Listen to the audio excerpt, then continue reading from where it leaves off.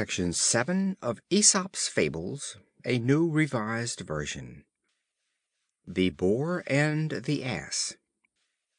A little scoundrel of an Ass, happening to meet with a Boar, had a mind to be arch upon him, and so, says he, "Your humble servant."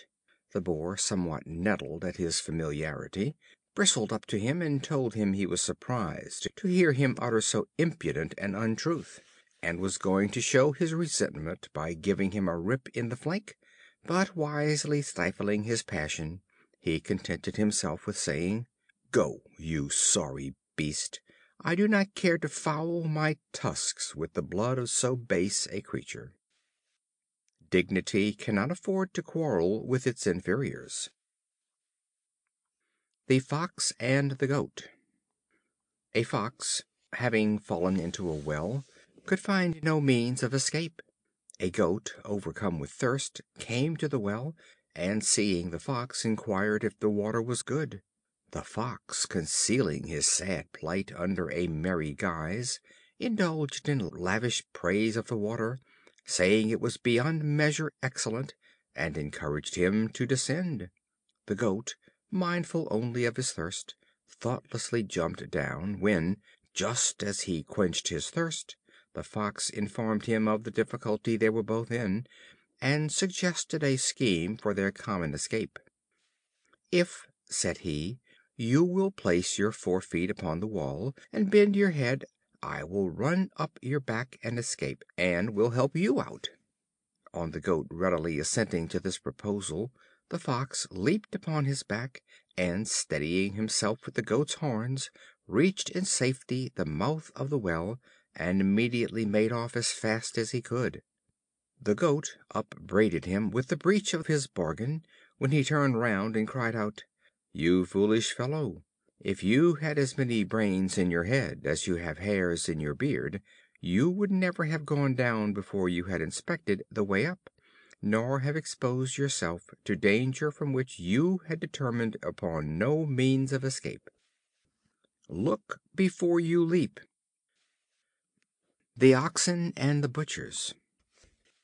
The Oxen, once upon a time, sought to destroy the Butchers, who practiced a trade destructive to their race. They assembled on a certain day to carry out their purpose, and sharpened their horns for the contest. One of them, an exceedingly old one, for many a field had he plowed, thus spoke: "These Butchers, it is true, slaughter us, but they do so with skillful hands, and with no unnecessary pain. If we get rid of them, we shall fall into the hands of unskillful operators, and thus suffer a double death. For you may be assured that, though all the Butchers should perish, yet will men ever want beef."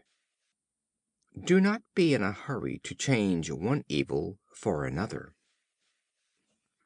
The Horse and his Rider. A horse soldier took great pains with his charger. As long as the war lasted, he looked upon him as his fellow helper in all emergencies, and fed him carefully with hay and corn.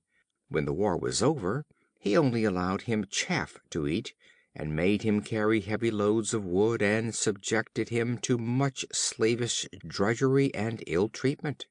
War, however, being again proclaimed, the soldier put on his charger its military trappings, and mounted, being clad in his heavy coat of mail. The horse fell down straightway under the weight, no longer equal to the burden, and said to his master, "You must now go to the war on foot, for you have transformed me from a horse into an ass." He who slights his friends when they are not needed must not expect them to serve him when he needs them. The Dog and the Hare. A Hound, having started a Hare on the hillside, pursued her for some distance, at one time biting her with his teeth, as if he would take her life, and at another time fawning upon her, as if in play with another dog. The Hare said to him, "I wish you would act sincerely by me, and show yourself in your true colors. If you are a friend, why do you bite me so hard? If you are an enemy, why do you fawn on me? There are no friends whom you know not whether to trust or to distrust. The Fawn and his Mother. A young Fawn once said to his mother, "You are larger than a dog, and swifter, and more used to running. Why then, O mother, are you always in such a terrible fright of the hounds?" She smiled and said, "I know full well, my son, that all you say is true. I have the advantages you mention, but yet when I hear the bark of a single dog, I feel ready to faint." No arguments will give courage to the coward. The Lark and her Young Ones. A Lark had made her nest in the young green wheat. The brood had almost grown, when the owner of the field, overlooking his crop, said, "I must send to all my neighbors to help me with my harvest." One of the young Larks heard him, and asked his mother to what place they should move for safety. "There is no occasion to move yet, my son," she replied. The owner of the field came a few days later and said, "I will come myself to morrow, and will get in the harvest." Then the Lark said to her brood, "It is time now to be off." He no longer trusts to his friends, but will reap the field himself. Self help is the best help. The Bowman and the Lion. A very skillful bowman went to the mountains in search of game. All the beasts of the forest fled at his approach. The Lion alone challenged him to combat. The bowman immediately let fly an arrow, and said to the Lion, "I send thee my messenger, that from him thou mayest learn what I myself shall be when I assail thee." The Lion, thus wounded, rushed away in great fear, and on a Fox exhorting him to be of good courage, and not to run away at the first attack, he replied, "You counsel me in vain, for if he sends so fearful a messenger, how shall I abide the attack of the man himself?" A man who can strike from a distance is no pleasant neighbor. The Boy and the Filberts. A Boy put his hand into a pitcher full of filberts. He grasped as many as he could possibly hold, but when he endeavored to pull out his hand, he was prevented from doing so by the neck of the pitcher, which was much smaller than his closed hand. Unwilling to lose his filberts, and yet unable to withdraw his hand, he burst into tears, and bitterly lamented his disappointment. A bystander said to him, "Be satisfied with half the quantity, and you will readily draw out your hand." Do not attempt too much at once. The Woman and her Hen. A woman possessed a Hen that gave her an egg every day. She often thought with herself how she might obtain 2 eggs daily instead of one, and at last, to gain her purpose, determined to give the Hen a double allowance of barley. From that day the Hen became fat and sleek, and never once laid another egg.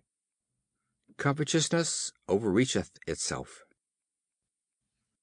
The Lamb and the Wolf. A Wolf pursued a Lamb which fled for refuge to a certain temple. The Wolf called out to him and said, "The priest will slay you in sacrifice if he should catch you." On which the Lamb replied, "It would be better for me to be sacrificed in the temple than to be eaten by you."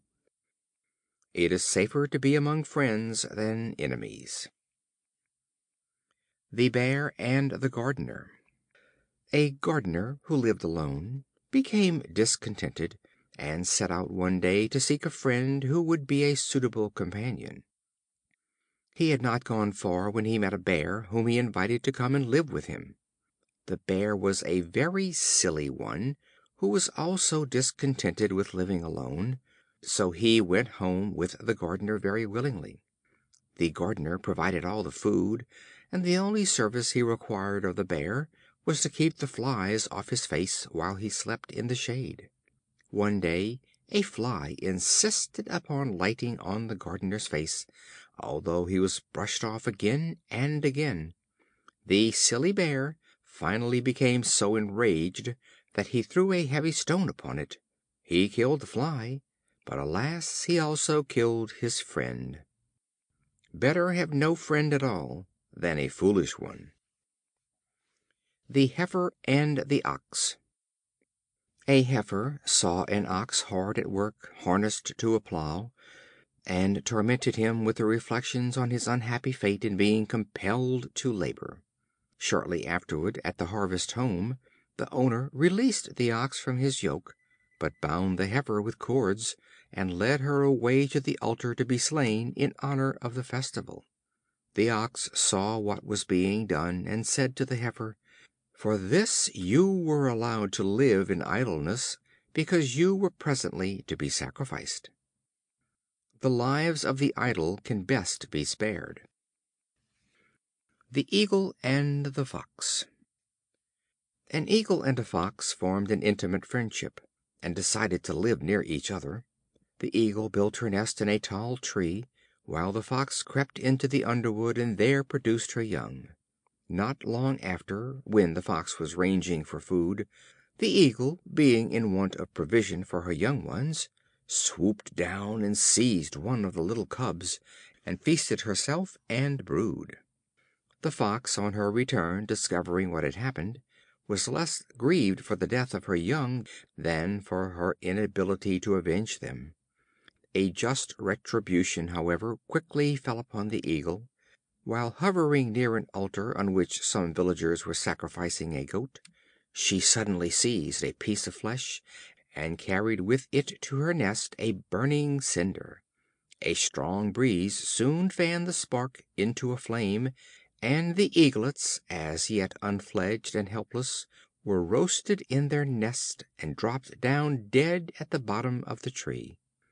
The Fox gobbled them up in the sight of the Eagle.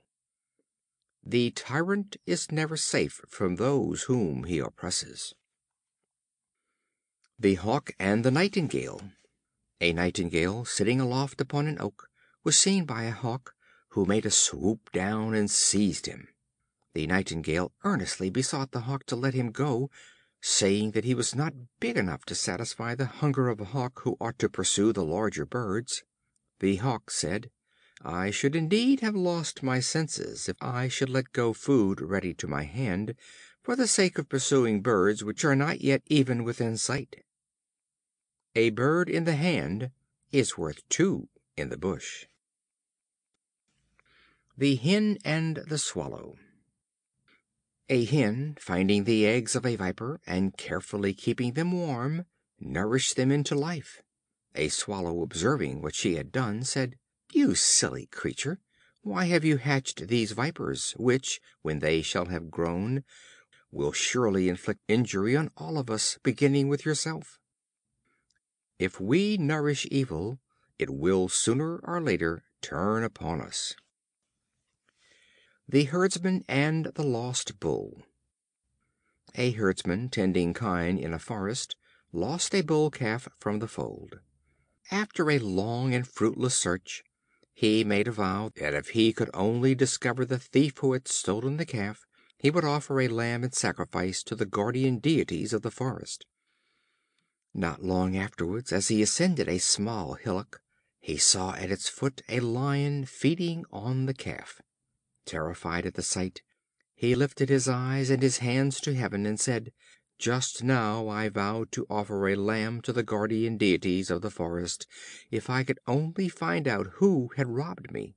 But now that I have discovered the thief, I would willingly add a full grown bull to the calf I have lost, and give them both to the guardians of the forest, if I may only secure my own escape from this terrible lion in safety."